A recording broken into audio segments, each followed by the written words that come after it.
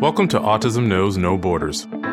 Discover what's possible when people impacted by autism inspire change and build community. Together with the Global Autism Project, here's your host, Rachel Harmon.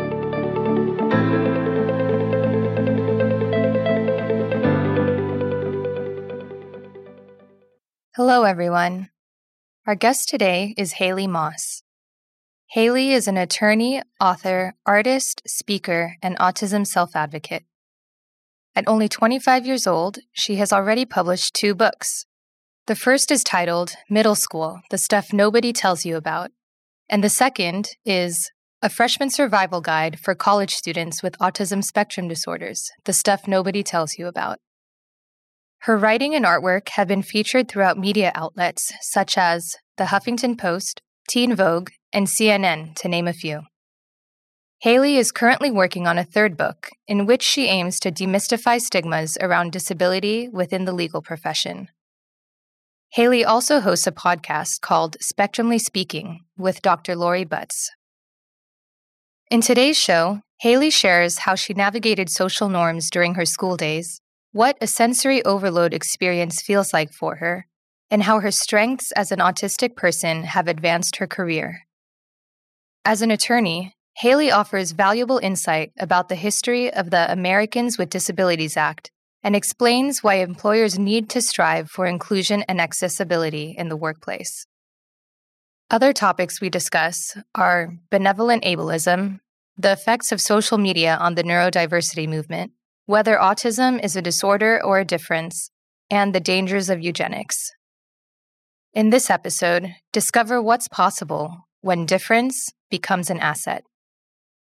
To learn more about Haley and her work, please visit autismknowsnoborders.com. And now, I present you, Haley Moss. Hi, Haley. Welcome to Autism Knows No Borders. Hi, thank you so much for having me today. Yeah, we have a wide range of topics to cover, and I'm really excited that you're here. Me too. So, you were diagnosed with autism when you were 3 years old. When did you first feel different? I don't think I had that traditional experience of feeling different. I always thought that I was the cool kid and everybody else was weird or different. So I always thought that I was kind of like the really overconfident, really just felt like everything was, I knew I was different, but I didn't know how kind of thing, I guess, was the best way to describe it. But the first time I had autism explained to me, I was 9 years old. And it started with a sit down with mom and dad saying that you have magical powers, because at the time I was obsessed with Harry Potter. So it was explained to me through the lens of Harry Potter of Harry is different from the muggles, so the non-magic folks, because he just doesn't fit in there. He has the scar, he has magic parents, even though they're no longer alive. He just doesn't fit in there, but even when he gets to Hogwarts, he doesn't quite fit in because there he's the standout boy who lived. He's famous Harry Potter. But even though he's different and doesn't quite fit in either world, he is still the hero of the story. That the stories are still about him, and he does have that respect and acceptance. So I kind of grew up with this magic type feeling, is that you're different, but that's not better and it's not worse. It's just different. And different could be extraordinary, is that's what my mom used to say. So I never saw it as being different in a bad way at all. Mm-hmm. So you've always had a supportive family. My parents are the best. Yeah, that's great. How did your parents deal with finding out about the diagnosis? Did the doctors set any limitations for your future? So I like to preface this with, please remember this was 1997. And 1997 autism understanding is not the same as 2020. Mm-hmm. So the internet wasn't as developed as it was. We didn't have these big communities. We didn't have the sheer amount of books and resources. We had less, and we didn't have these 1 in 54 type statistics either. So again, somewhat a different world. And the first time my mom heard the word autism, she wasn't really sure what to think. It wasn't as commonly in the discourse as it is now. And she first thought it might have been an auditory disorder because I didn't always respond to things. And when the doctor started explaining, and they did set limitations, they told my parents that I would be lucky if I made a friend, if I graduated high school, got a driver's license, worked a minimum wage job. They were told all these things about their 3-year-old. But when I think about it, I'm like, who would tell that to the parents of a 3-year-old, first off? But it was very scary for them. And I understand that confusion and frustration right away is if that's what you're told and there isn't that much out there and you've never heard of this before, of course you're going to be afraid and you're not going to know, especially when you have a little kid. But thankfully, my parents took it as a call to action. We're going to get to work. We're going to start with speech and OT and spending time on the floor and making sure that she's learning and trying to do what they could for me. And I am so appreciative that even when the world said no, they said yes. Mm-hmm. Yeah, and you've defied all of those expectations that they had set on you. I just think we shouldn't be setting expectations that are so low, especially with people with disabilities in general, because then it looks like anytime you overcome them, it's, some big miracle. And it really isn't a miracle to try to live the best life that you can. Right. What was school like for you? It depends on which phase of my life, but I was always a happy kid. So even in elementary school, I had friends because I was friends with all the boys. And I was friends with all the boys because I played video games. And I played with Yu-Gi-Oh! And Pokemon cards. So I was friends with all the boys. And the social rules, at least amongst young boys when I was growing up, were a lot simpler than hanging out with the girls. And I wanted to be friends with the girls, but I didn't have the social skills. And it was so nuanced and I didn't quite understand what to do. And my interests weren't the same as theirs because once upon a time, the boys were the ones who were playing the video games. That's who I wanted to hang out with. I didn't care about Bratz dolls and Polly Pockets and other stuff that was very gendered and seemed to be what the little girls were doing. And I remember the first time I was trying to be friends with the little girls in school was probably the 4th grade. And this girl, I think her name was Cassie, she had pet hermit crabs. And at show and tell or whatever, she'd love to bring the hermit crabs to school. And I was afraid of them. I was so afraid. And I just didn't know what to think of it. And I remember finally forcing myself to be brave and touching them. And I just couldn't forget the way that their little feet poked my hands. And it was such a sensory experience and I wanted it to end. And I don't think we were friends after that. And she thought I just didn't like her crabs and I just couldn't handle the way that they were poking my hands. Mm-hmm.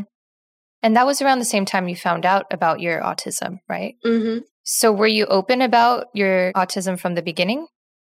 Not really. So I wasn't really open, especially as a younger kid. It was a very need to know basis. So it would be telling teachers or other parents if necessary. But for me, that self-advocacy moment didn't really start until maybe I was a teenager. So it started for me after the 8th grade. I was invited to speak on a panel at the Autism Society of America conference. And I've always been raised to give back to other people. So I agreed to do it. And I mainly was excited because when I got to this panel, I was the only girl and I was the youngest one by a lot. So I'm 13. I'm ready to go to high school. I'm very excited. And when I'm on this panel, somebody asked me some question. I don't remember what question it was, but it was just so interesting being able to give insight as a young girl when everyone else was a college age or older man. So I was trying to give this insight and someone actually asked me how I found out I was diagnosed. And I told the story about Harry Potter, and that's actually how I got started with writing my book about middle school, is because someone from that publisher was in the audience, and I was able to have those conversations and make those relationships. But I really started being open with my peers probably the next year in high school because I was really doing a lot with my artwork. I was always a very big illustrator at the time, and I loved to draw. And I was doing my first art show with my paintings. And part of my proceeds were going to a local autism organization that now I serve on the board of. So go figure, very full circle experience. Mm-hmm. And I gave a flyer to my freshman English teacher. And he asked me if I would like to share about the show with the rest of the class. Of course, I'm very excited to do so because I would love people to go. And he asks me why the proceeds are going to this specific autism organization. I am not a good liar. I also am not good at coming up with an on-the-fly response that isn't true. So that was the moment that I felt like I had to tell my class I was autistic. And I did. And contrary to what you might believe, it didn't make my life worse. It didn't make my life better at school. People treated me almost exactly the same. And I didn't realize what an impact that had on my classmates until I was older. Because people will still tell me they remember that. Or the first time it really came back was our senior year of high school when somebody came out as gay. And they mentioned, I felt safe coming out because you came out freshman year and told everyone you were on the spectrum. Oh. And I was like, oh, that's a really interesting experience. Thank you. I'm glad that you had the confidence to be yourself in that specific moment. And I'm glad that I was able to do that. So it really is interesting to see what influence you've had on your peers as time goes by. Mm-hmm. And now that we're 8 years out of high school, I have people that I've never spoken to in high school tell me that they feel inspired or that they learned something from what I share now. And it's just very interesting to kind of see that evolution from when I was in school, kind of being the quiet kid who struggled making friends and kind of keeping themselves and being involved with my artwork and writing and other things, to now people listen and want to hear what I have to say. It's just a very different experience, and it really does feel wild sometimes. Mm-hmm. But I'm still not friends with these people. I still struggle to make those relationships. Mm. I do want to talk about how you make friends now. But back in high school, were you masking in any way? Like, you were open about your autism, but were you trying to pretend to fit in? I wanted to be accepted just like anyone else. And I think high school is one of those weird times that you want to be yourself and you think people are going to be accepting, but it's still very cliquey. It's still very complicated with the social rules. Mm-hmm. So I did find myself masking, but I didn't know how else to think of it. I would think of it kind of as like being a social secret agent, just wanting to know it was cool and to fit in. And when I was in high school, probably the most popular thing my freshman year was Twilight. And of course, now it's kind of laughable, and now everyone's excited because Midnight Sun is coming. So everyone's talking about Twilight all over again, like 10 years later, but okay. Mm-hmm. And I felt that I had to know everything there was to know about Twilight, even though I had no interest in love stories and no interest in vampires. So I, of course, read all the books, saw all the movies, and I had what to say anytime someone talked about Twilight, just so I could fit in or have that social knowledge to at least have a conversation. So even if I wasn't a Twihard, I had to at least act like one, or I had the knowledge to at least pretend to be a Twihard, just so I can make those relationships. And it actually did help me make friends. And I realized once I got in the door, I can kind of drop the mask a little bit. It's just making that initial connection is so difficult, especially when you're young and you're like, how do I get started? And I'm not the type of girl who would walk up to people, still not, and be like, hi, I'm Haley, how are you? And try to make those connections. Just very extroverted. That just wasn't me. Mm-hmm. What is it like for you now when you meet new people and you're trying to make friends? I think now it's also different because there are times that people will come up to me and we'll start a conversation. And I always just appreciate when people are honest. And if we talk about something that we're passionate about, it's so much easier. So I think now I'm getting better at learning to find my people. So whatever that means, or what you're interested in and what you're passionate about. And sometimes it could just be talking about trashy television, or sometimes it could just be talking about advocacy or talking about different career aspects. So sometimes I end up talking to a lot of law students. I end up talking to a lot of lawyers. I end up talking to people who care about justice, or just you realize it becomes about your interests and also your values. So I think in high school, I wasn't thinking about talking to people with similar values, but the older I get, the more I realize that's something I think is important. Mm-hmm. When we met earlier this week, we were talking about if it was easier for you to make friends with other people on the spectrum. And I think you gave a really interesting answer. Could you share that again?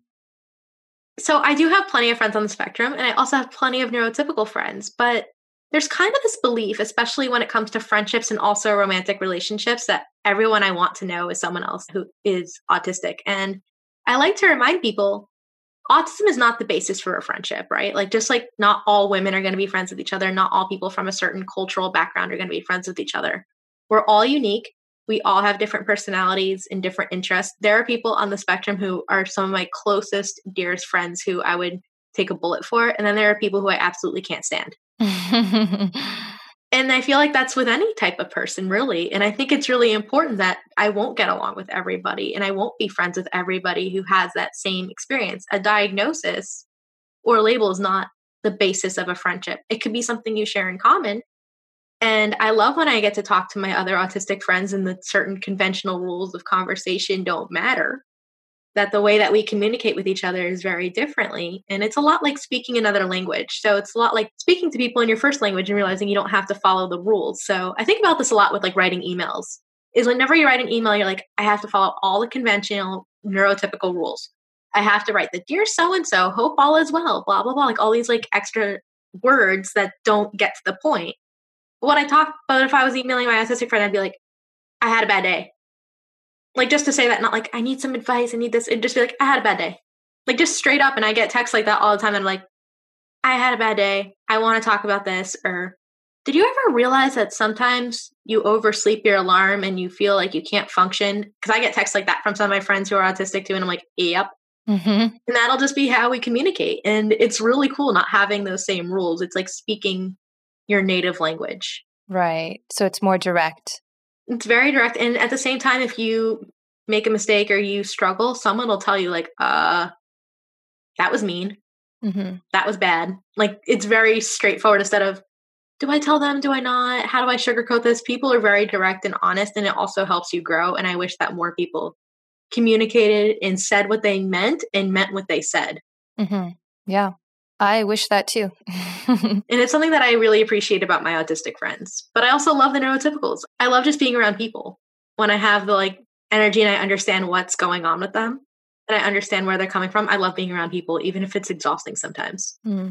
Yeah. And that just breaks another stereotype about autism, that autistic people are not social creatures. I don't know. I'm an introvert at heart, but I just like being around people. I like talking to people. Like one of the biggest joys of what I do is that I get to talk to people. And even with like working on a book, I make sure, because there are gaps in my knowledge and I want to talk to people who have that experience. And I get to just talk to people and ask them questions about their experience and things that interest me. And it's really cool. So it is inherently social. It just isn't social the way that I think we're used to socializing at the same time. Right. So my social life might not look the same as a typical 25-year-old. Like I'm not going out every night or going, I mean, obviously in quarantine and with social distancing measures, things are very different too. But even in the before time, that wasn't how I'd be. I wasn't like a party girl. I wasn't going out a lot. That wasn't how I'd socialize, but I still had friends and I still had people that I was connected to. Mm-hmm.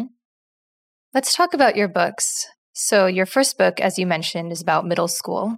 It's titled Middle School, The Stuff Nobody Tells You About. And I love that you cover so many different topics, from how to navigate friendships to how to use a locker, and also how to deal with your body changing. So what inspired you to write the book? So I'm from the belief that middle school is everybody's collective awkward phase. So nobody quite knows what they're doing and everything is changing. And I went to 3 schools in 3 years, mostly because I was struggling. It wasn't struggling. I was bored academically. Like I was struggling to feel challenged. I wanted to keep growing and I couldn't find the right place. So having 3 very different experiences, I kind of felt like I was the expert on middle school at the time. And I got asked a lot about being an adolescent young girl, especially when I was at ASA that year. And it kind of just came about as I would love to be able to help someone else because I went through a lot in those 3 years. And if something I went through can make someone else's life a little bit better, or they can learn something from it, then I'm happy to do that. I want to give back. If one thing I write in here helps somebody, then it was all worth it. And I can say that I got to do that. And it's genuinely why I love what I do overall, is that I feel like I'm able to at least help somebody out every day. Mm-hmm. Yeah, and it helps them feel that they're not alone in their struggles too. Mm-hmm. I also want to mention that your artwork is included in the book too. How would you describe your style? I think my style is very colorful. It's very cheerful, and I just have a good time. I love bright colors. I love anime. I love pop art. I love things that are bright and they just make you happy. And that's something that I just value. And I hope that my art expresses that about me as a person, is I'm always I try to be outgoing, even though I'm pretty introverted and shy, but I also want people to feel that sense of joy. And I think art is a great way to deliver that. Mm-hmm. Your second book is titled A Freshman Survival Guide for College Students with Autism Spectrum Disorders. Tell us about this one. So I wanted to write about college because when I was going to college, I went to the University of Florida. When I was going to college, everything out there was written by parents and professionals. There was nothing by autistic students for autistic students. And I wanted to fill that void. But I also wasn't sure what the best way to do it was. And I was doing it right after my freshman years, kind of just reflecting on things that I wish I had known and could have done differently. And what's really interesting, I think, about the college book is I'm really proud of it. And I reflect back a lot on work that I've done over the last 10 years or so. And I see how much my views and how much my perspective has changed and evolved over time. Is I probably wouldn't always give the exact same advice that I would have given at 18 or 19 that I would at 25. And it's so interesting, especially because then I spent another 3 years in law school after college. So I've been on university campuses for like 6 years at that point. Mm-hmm. So then I had very different feelings based on that experience. And I'm like, oh, if I could go back, I would give even more advice and I want to help. And even now I talk to students a lot. So I see kind of what goes on today. And I feel like things move so quickly, even to social media. We didn't have as much Instagram presence. We didn't have TikTok or Snapchat. We didn't have any of that when I was in college. It was just like Facebook, Twitter, Instagram, barely. So it's really interesting seeing how much things are evolving socially and even on campuses and off campus. So it's something that I'm glad that I'm able to kind of demystify a little bit, but I feel like there's so much work to be done in that space. Yeah. So if a freshman picked up your book, what would be the one piece of advice that you hope they would take away from it? Don't be afraid to ask for help. I know that you're at this point in your life, and a lot of young people feel this way, and myself included, and I'm still struggling with this a little bit, is you think you have to do everything by yourself. You think that your independence will somehow be taken away or limited if you don't do it all alone, but independence isn't really the goal. I feel like the goal is knowing when you do need help and interdependence. So it's okay if you can't clean your room by yourself or if you need to go to a professor because you don't understand something. Because I was always afraid to ask for help, and going to a professor to me was so intimidating because I'm like, here's this person who's like God status, knows everything to know about this particular topic. And here is me, this like lowly student who doesn't quite understand, and they're going to think that I'm dumb or I didn't pay attention or something else.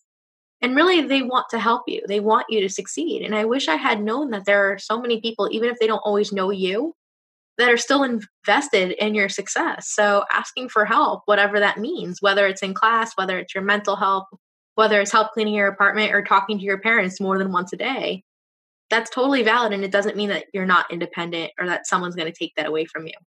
It means that you're self-aware enough to realize that you can't do it alone.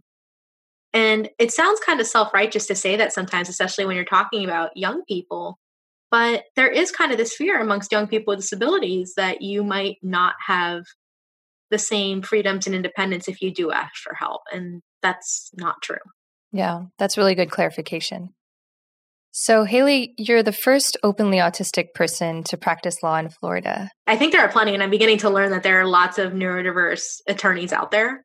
But I feel like it's a lot like planting a flag sometimes, or that's the documented first time that we've had that discussion. And openly autistic, I think, is a huge thing because in legal, there's so much stigma surrounding neurodivergence and mental health and just all of these different disabilities, as well as that attorneys with disabilities make up less than 1% of attorneys that are self-reporting. And that to me is pretty glaring, especially given, I think, 20 or 25% of the population has a disability. So if there's such little documented reporting, there's so much stigma and so many people who won't disclose. Right.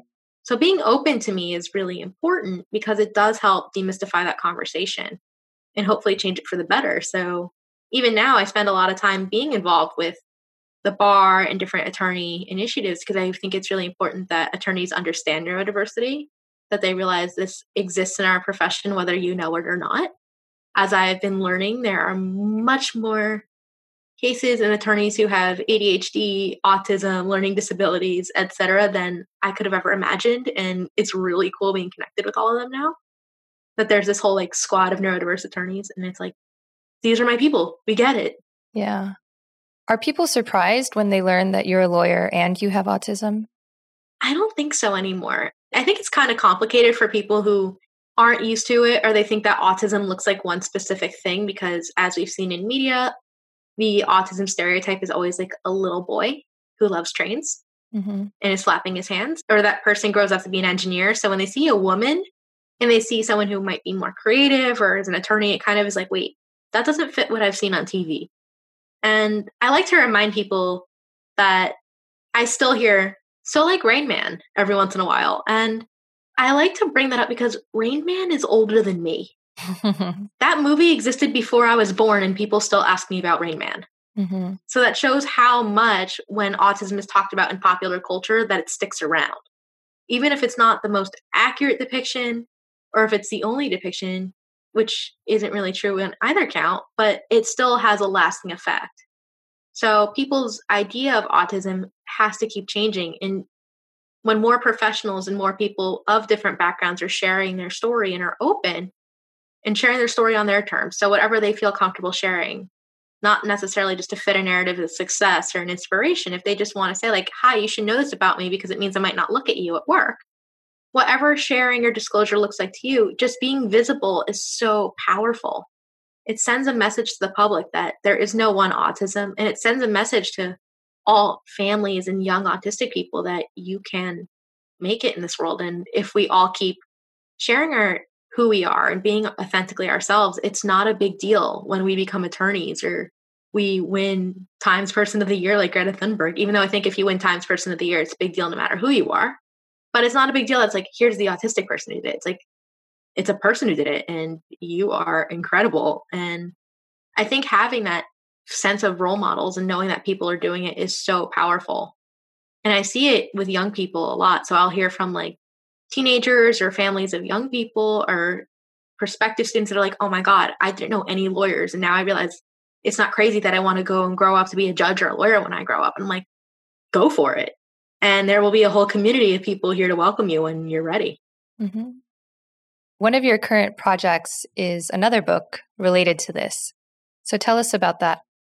So currently I am writing a book about neurodiversity for lawyers, which is like a dream come true. I never thought that I'd get to do this because it just seemed kind of scary because I didn't know how the profession would react or what would happen. But what I really want to do is give attorneys an understanding of neurodiversity and also just what it's like working with other attorneys who might have ADHD, autism, intellectual disabilities, learning disabilities, or even staff members. And also if you're working with clients or jurors or other people in the legal system who are neurodiverse or neurodivergent, that understanding can help us.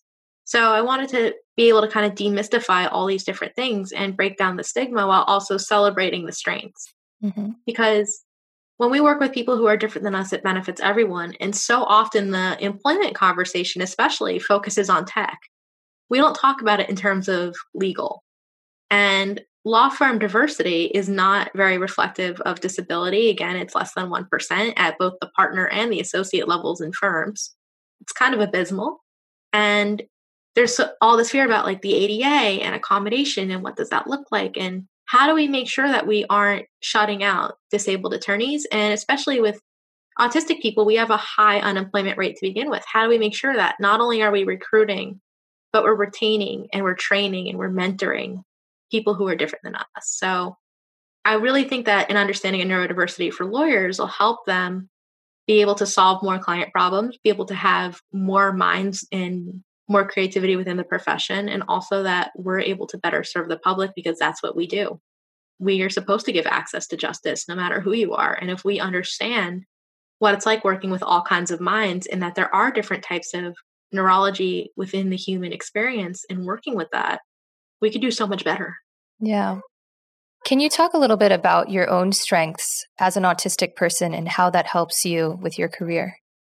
So I'm not a human supercomputer, which is kind of something that I feel like I have to clarify every once in a while because people assume you might be.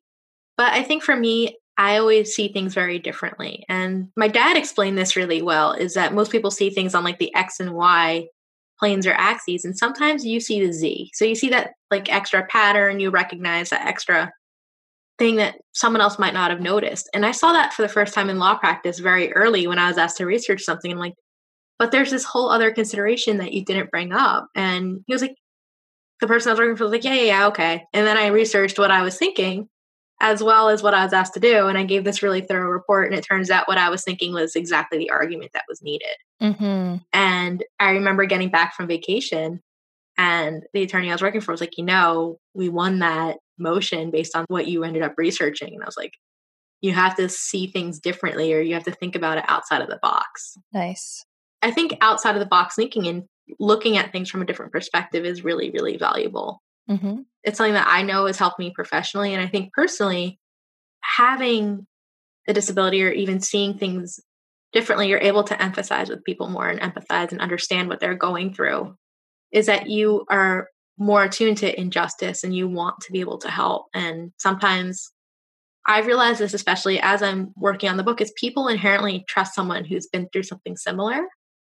and that has that understanding. So whenever I do talk to people who might have struggled with mental health, or they also are neurodivergent but never really talked about it, people are very open to talk about it with someone who they think gets it.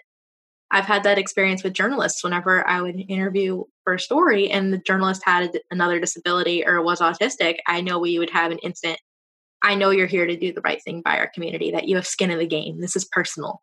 This isn't just an objective, you're telling the story for the neurotypical able-bodied people. You're telling the story in a way that matters to you and that matters to me and that matters to everybody. So that's something that I've noticed too, is that empathy and that trust is something that I really value. And I know I've always been a good listener. That's what people tell me. So people do trust me, and I take that so seriously. And I realize that, especially in law, you have to earn people's trust and you want them to trust you. People don't trust lawyers naturally. It's kind of one of those things that we're seen as the big scary villains on TV. So when people trust you, it's something that I cherish, and I'm really glad that my experiences make people feel that they can open up and that I'm not going to judge them either. Yeah. So what kind of law do you specialize in? I was practicing in healthcare and international law. I'm currently not practicing. So what I was doing pre-pandemic, as well as I was doing a lot of speaking, and I also do a lot of consulting on compliance, workplace inclusion, and the Americans with Disabilities Act. So that way companies and businesses feel empowered to hire people with disabilities and autism and feel equipped to be able to not just get people in the door, but also keep them in the companies and in the businesses and compliant. And again, it's just a celebration. Yeah. What does inclusion mean to you? Inclusion to me means that everybody has a seat at the table and is part of that conversation. So inclusion, I think, is one of these things that kind of comes across as a big buzzword now, because everyone's like, yeah, we need to have more people, but having us isn't just enough. We need to be active. Inclusion is not just a thing you do. It's something that you practice. It's something that you actively have to be involved in. So it's making sure that you are taking into account different perspectives, making sure that things are equal, that there is equal opportunity, that everybody's voice is respected, accepted, and heard. So I think it's a lot more nuanced, and it's something that we have to continue to strive for. Yeah. Can you talk about how disabled women can be multiply excluded from the conversation? I think that it goes across in general with marginalization, that depending on where you're coming from, there's something that might other you or exclude you. So disability might, gender might, race might, religion might. So I know as a woman with a disability, I face the doubts about, again, gender. And I also know our society with ableism, you deal with that too. And I know when you factor in things like religion and race as well, you have different forms of privilege or different forms of oppression. So it's really important to understand how all these different experiences make us who we are and kind of shape what we have to contribute. Yeah. And you mentioned when we met earlier this week that autism is a boys' club. Could you elaborate more on that? I think autism is a boys' club mostly because people talk about it and it's depicted mostly with young boys. We have this very gendered expectation of autism. Women are diagnosed later, if at all, or we get diagnosed with everything else but autism. And I think that people expect one version of autism, and it's not always inclusive of women or gender nonconforming folks, so not men. So I think it's a really interesting conversation. And even just when we talk about other women's issues in relation to autism, so when we talk about healthcare, or even in the middle school book when I talk about puberty, these are things that we need to talk about. And even that disabled women are at risk of sexual assault, all these different things are part of the experience that need to be brought to the table. And talking about autism just through the male lens is completely exclusive of a lot of different perspectives and issues in our community. Yeah, especially considering a lot of the diagnostic tools and the research out there is centered around the male perspective and how interventions would treat little boys. Mm-hmm. So what are some of your ideas to move society in this direction of inclusion? I think it starts with listening.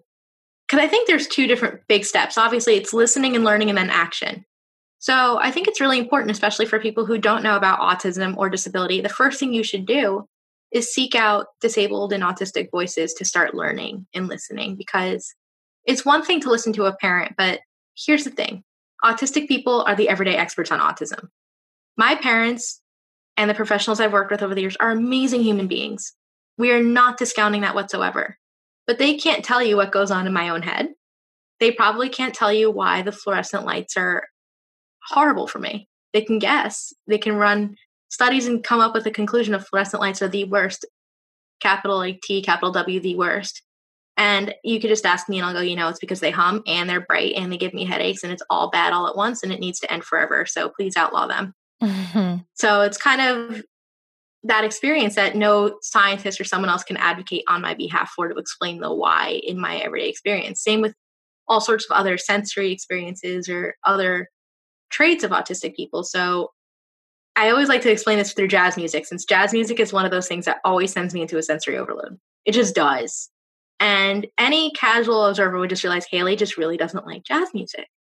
And they can run all sorts of different tests, or someone else can say, just don't play jazz. And then I realize, it's really just the saxophone. So if you have jazz with no saxophone, I could probably handle it. And that's what makes me go into sensory overload. So no saxophones. And it's not something that a layperson or even a scientist or even another person speaking on my behalf would be able to figure out unless they talk to me. Mm-hmm. Can you describe what goes on for you in your body during a sensory overload? It's kind of scary. You feel like everything's tensing up. It's just a loss of control because there's so much going on around you and you want it to stop. And sometimes the first thing, at least for me, I will try to run. I will try to get out of the situation however I can.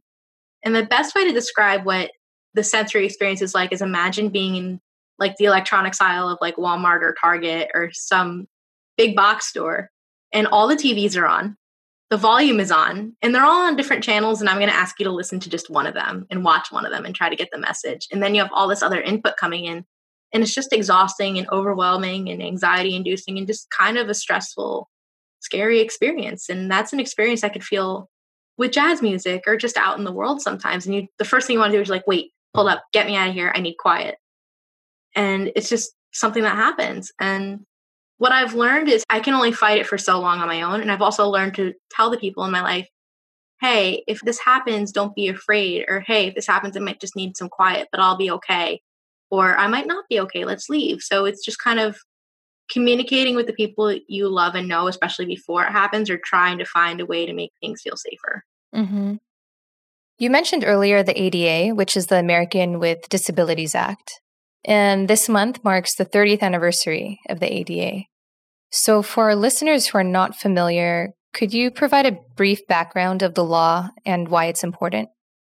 Absolutely. So the Americans with Disabilities Act was signed in 1990 by former President George H.W. Bush. It basically provides all sorts of protections and anti-discrimination for people with disabilities generally. So it prevents employment discrimination from public entities and government programs, some certain government things, and also just public access. So think about when you have like ramps or sidewalks or parking spaces, like all sorts of different things, and that you can't be discriminated at work if you are working for a business with 15 or more employees, that there's certain procedures that they have to follow and different protections. So having civil rights is really important, especially because people with disabilities were one of the last protected groups to get civil rights protection. So with general civil rights with related to like race and gender and national origin, you saw those things in the 60s.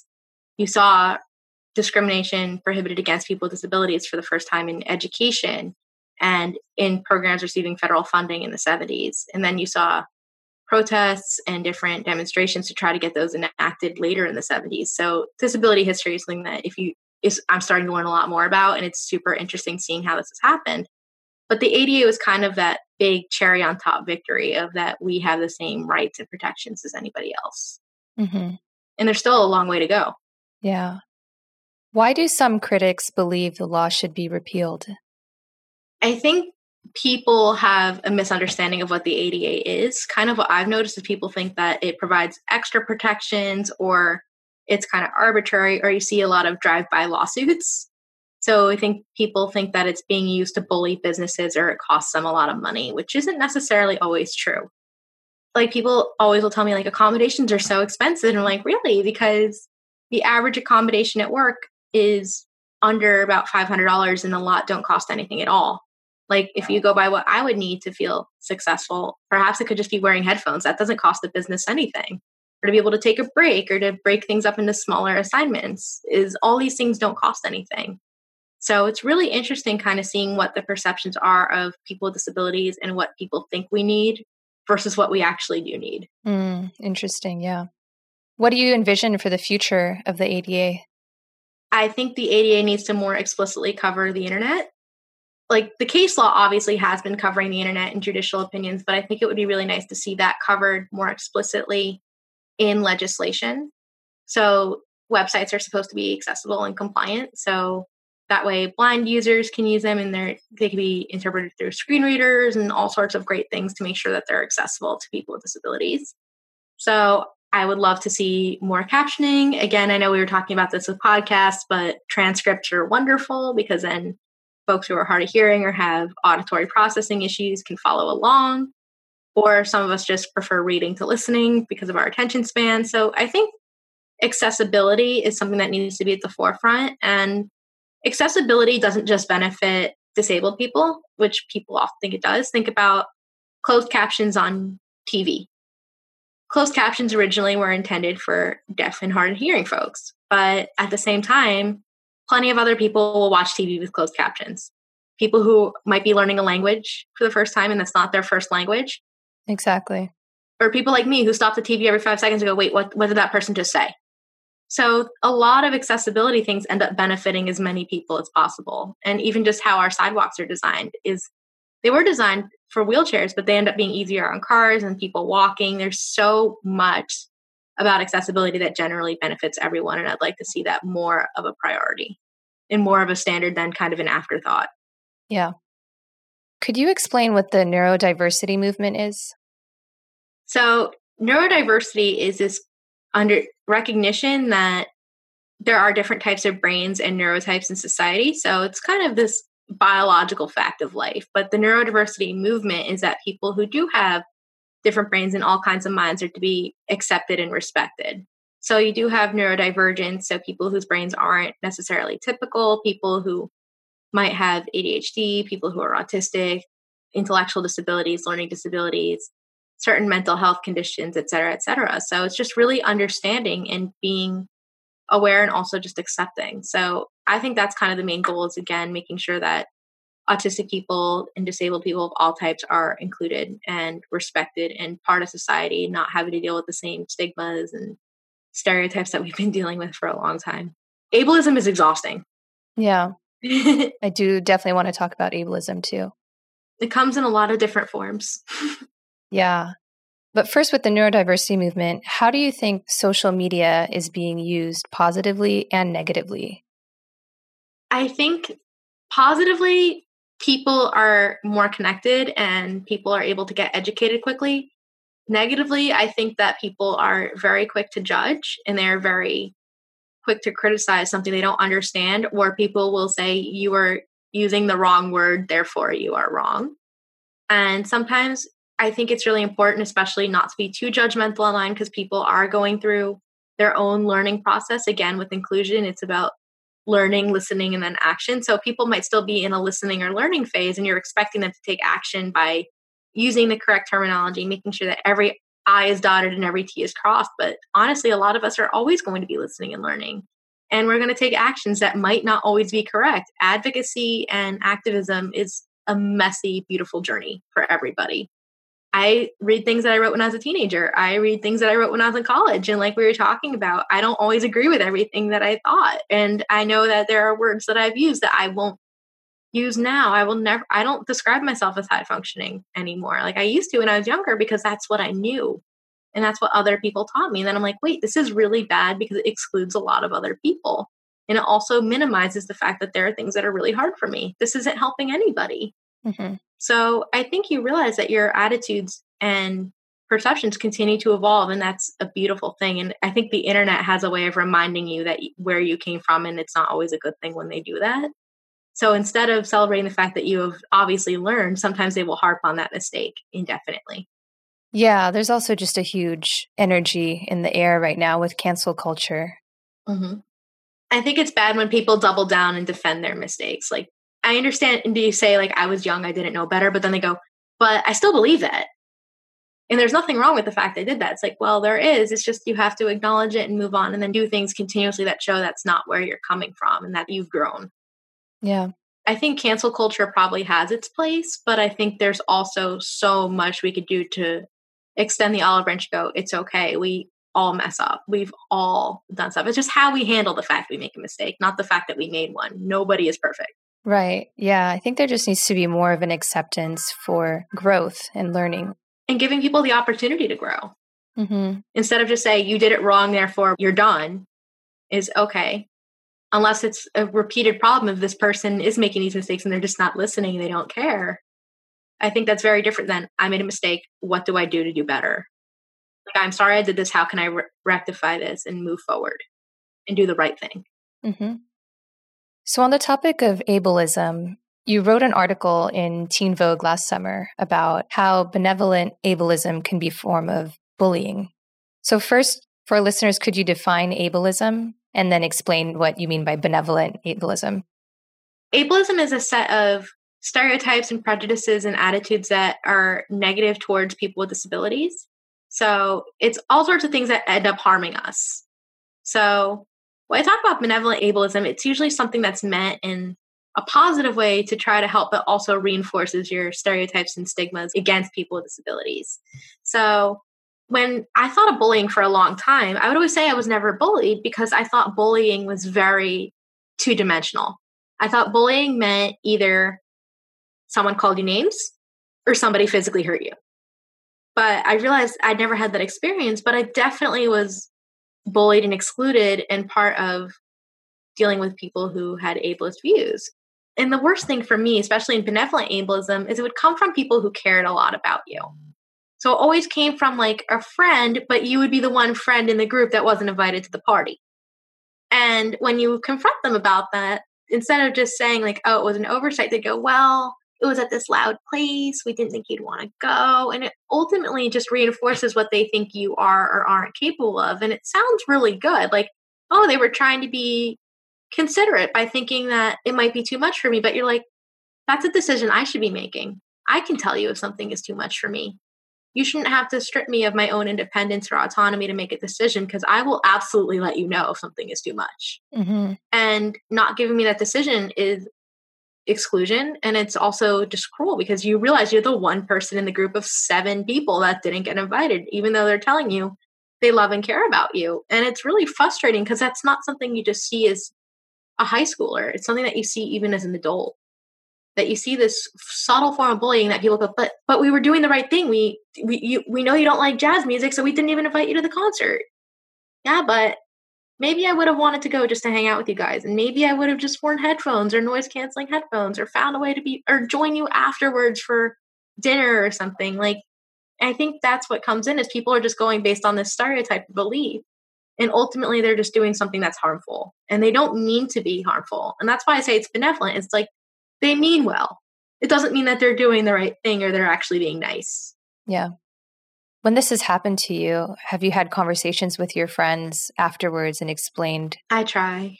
Okay. It gets awkward because people feel really bad that they did something wrong, but you're also like, I know you mean well, and I know you're not trying to be hurtful, but I feel that this is hurtful because I would have really have liked to go. But you don't like loud things, but I would have liked to at least have had the decision, or I would have really have liked to hang out with you more.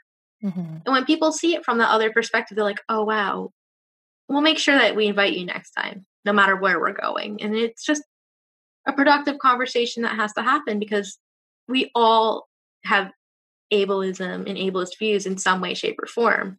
Just because I am autistic doesn't mean I don't have other views against other disabilities that I realize I have to actively confront, or other biases that I might have. All of us have bias. We all have stereotyped in some way. It doesn't mean we're bad people. We just are wired that way. It's human. We just have to confront it and be cognizant of where our biases are. Yeah. So changing gears, Haley, this April you were slated to speak at the UN on World Autism Awareness Day.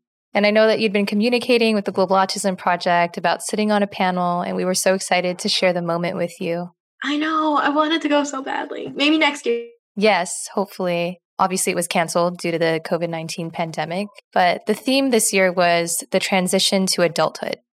And I'd like to give you an opportunity to speak on that topic right now. I know this is not the UN. We're very far from that iconic stage, but maybe we can just pretend. So what message do you want to say now about the transition to adulthood?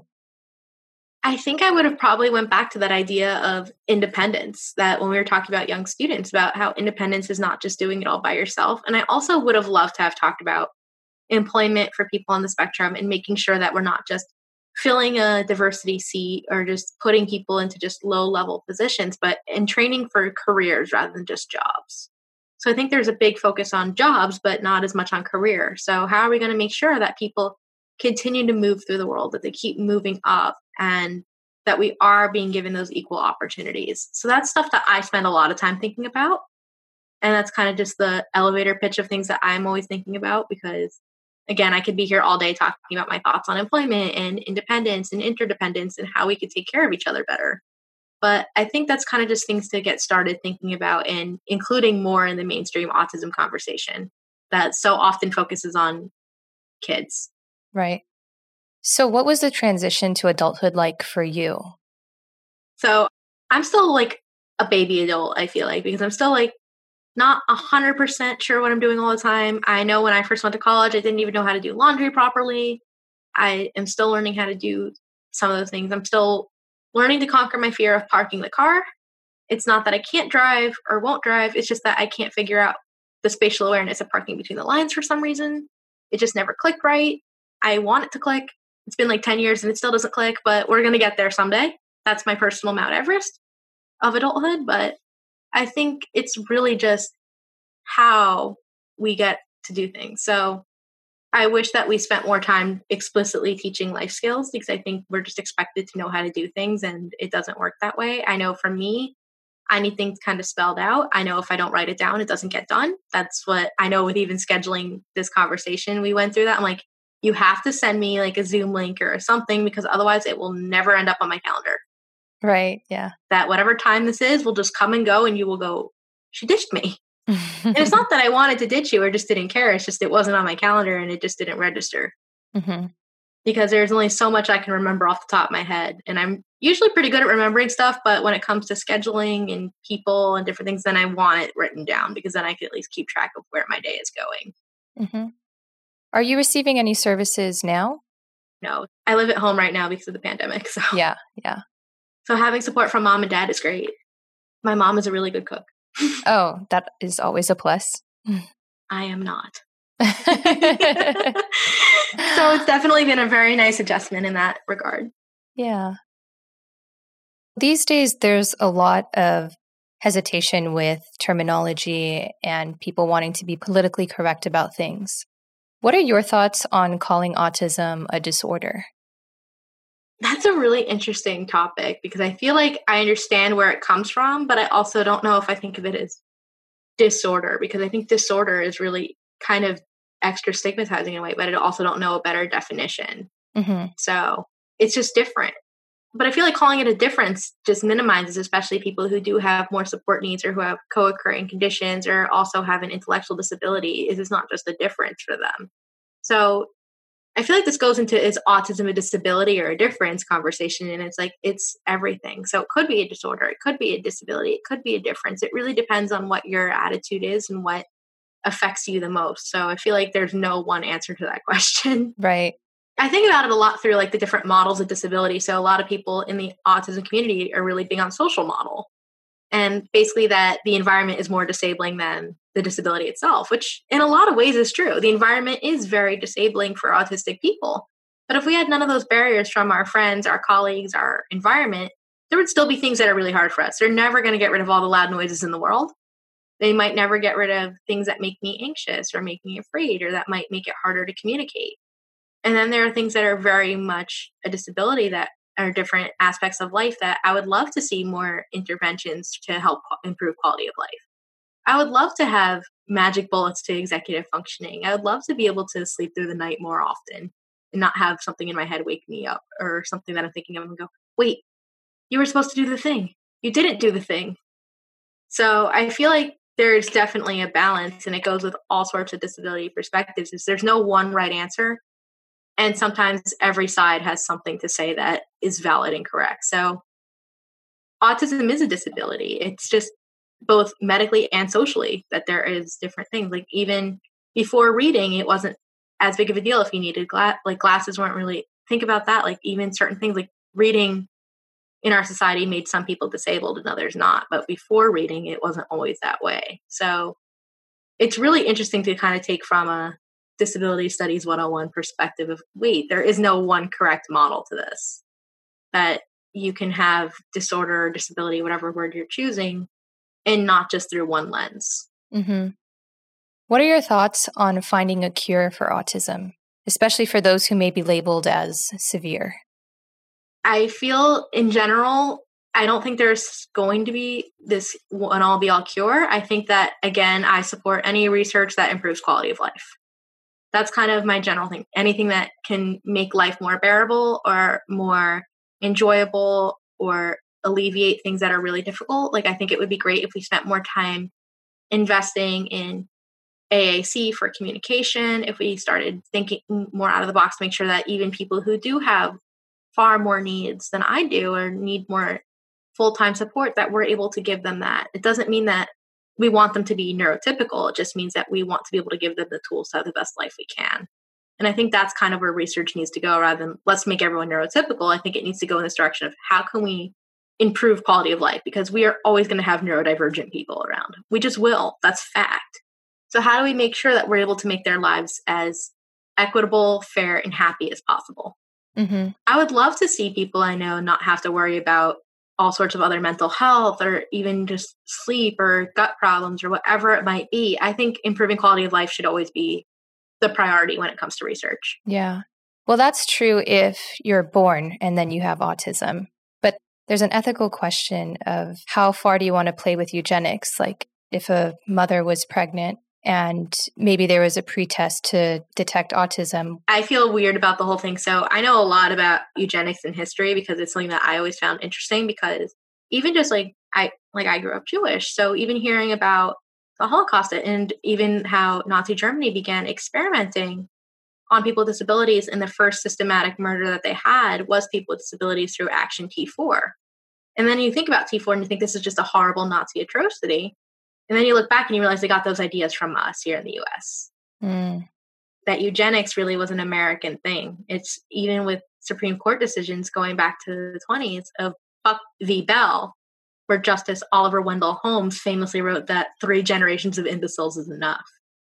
Oh, interesting. So, and it never was an overturned decision. It was about forced sterilization. So eugenics is a really complicated topic. Yeah. And even just how we've discriminated and treated people with disabilities throughout history, even with ugly laws that wouldn't allow certain people with physical deformities to appear in public and all sorts of different things. When you look at it through a historical lens, you wonder, how is this going to help people? It's taking it too far. Yeah. Especially because there has been such a history of this against people with disabilities for so long. So it really shouldn't be just, we need to end this. It should be, how do we just improve quality of life? Right. Yeah. I see your point. But I also think that neurodiversity, again, is just part of human diversity, that you will always have people who are autistic in life. That's never not going to happen. And that, again, goes back to the whole pro-life, pro-choice, whatever you may be, that you will always have people who are different in society, no matter what they do or don't find. So that's why I think everything ultimately goes back to supporting the existing people and people who have yet to be born or exist yet. Yeah. Because how can we just make sure everyone has equal opportunity and has quality of life and has the potential to live the best life they can? It's just scary to think about the future and what technology is capable of. And I guess it's up to us and up to legislators at that point to put regulations into place. I don't know, it gets a little bit messy. Exactly. I like having out-of-the-box thinking. I do not like not being able to keep track of my laundry or not having the skills sometimes to sort the importance of when do I clean, when do I do this, when do I do that. I would love to have something that would make life that much better in that regard. I would love not to be anxious about trying new food. Like all these little tiny things. I would love it if research could give me answers to that stuff. But I don't want to have a different brain. Right. I get that. Well, Haley, It's been an absolute pleasure speaking with you today. And I'd like to close with just one last question. What advice would you give to other autistic people who may be masking and finding it difficult to fit in?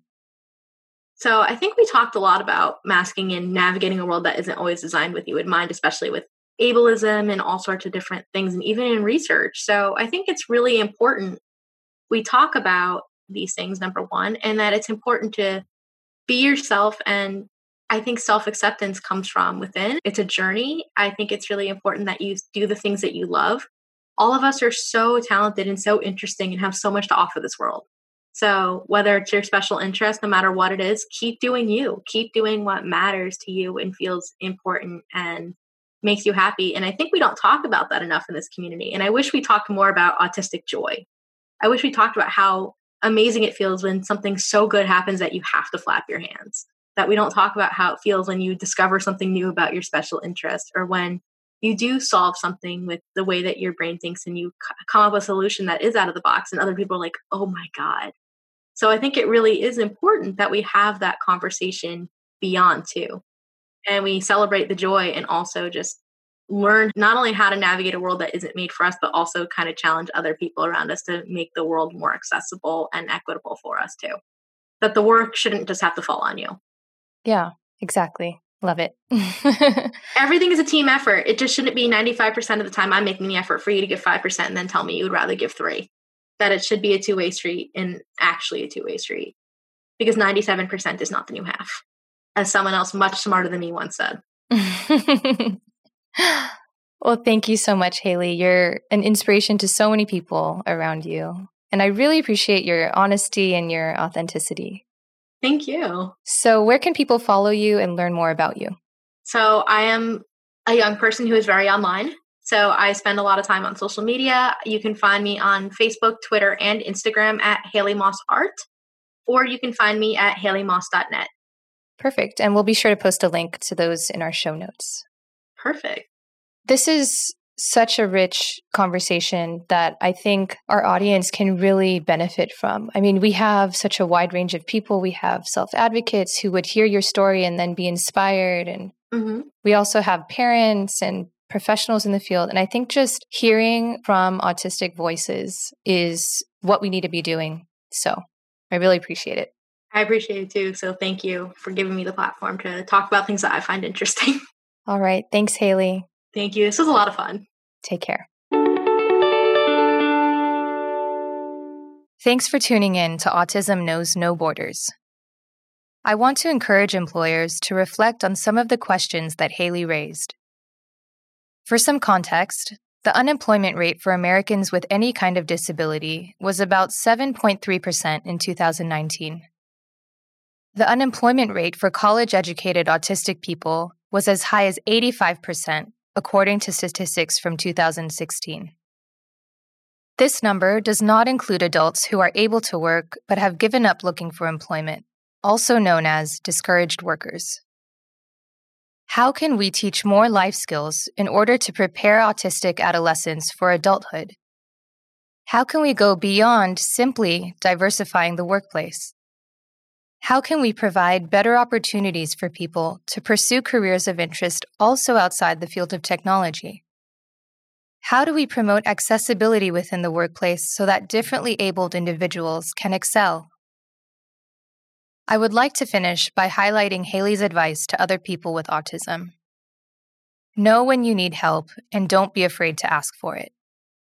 By making your voices heard, we can listen, learn, and take action. Thanks for listening. Take care. Tune in each week for engaging conversations of how people across the globe are inspiring change and building community. You've been listening to Autism Knows No Borders, brought to you by the Global Autism Project. You can find Rachel's notes for this episode and learn more about today's guests at autismknowsnoborders.com. If you enjoyed this episode, please kindly rate the show and leave a review. By doing so, you'll be helping us increase awareness and acceptance of autism around the world.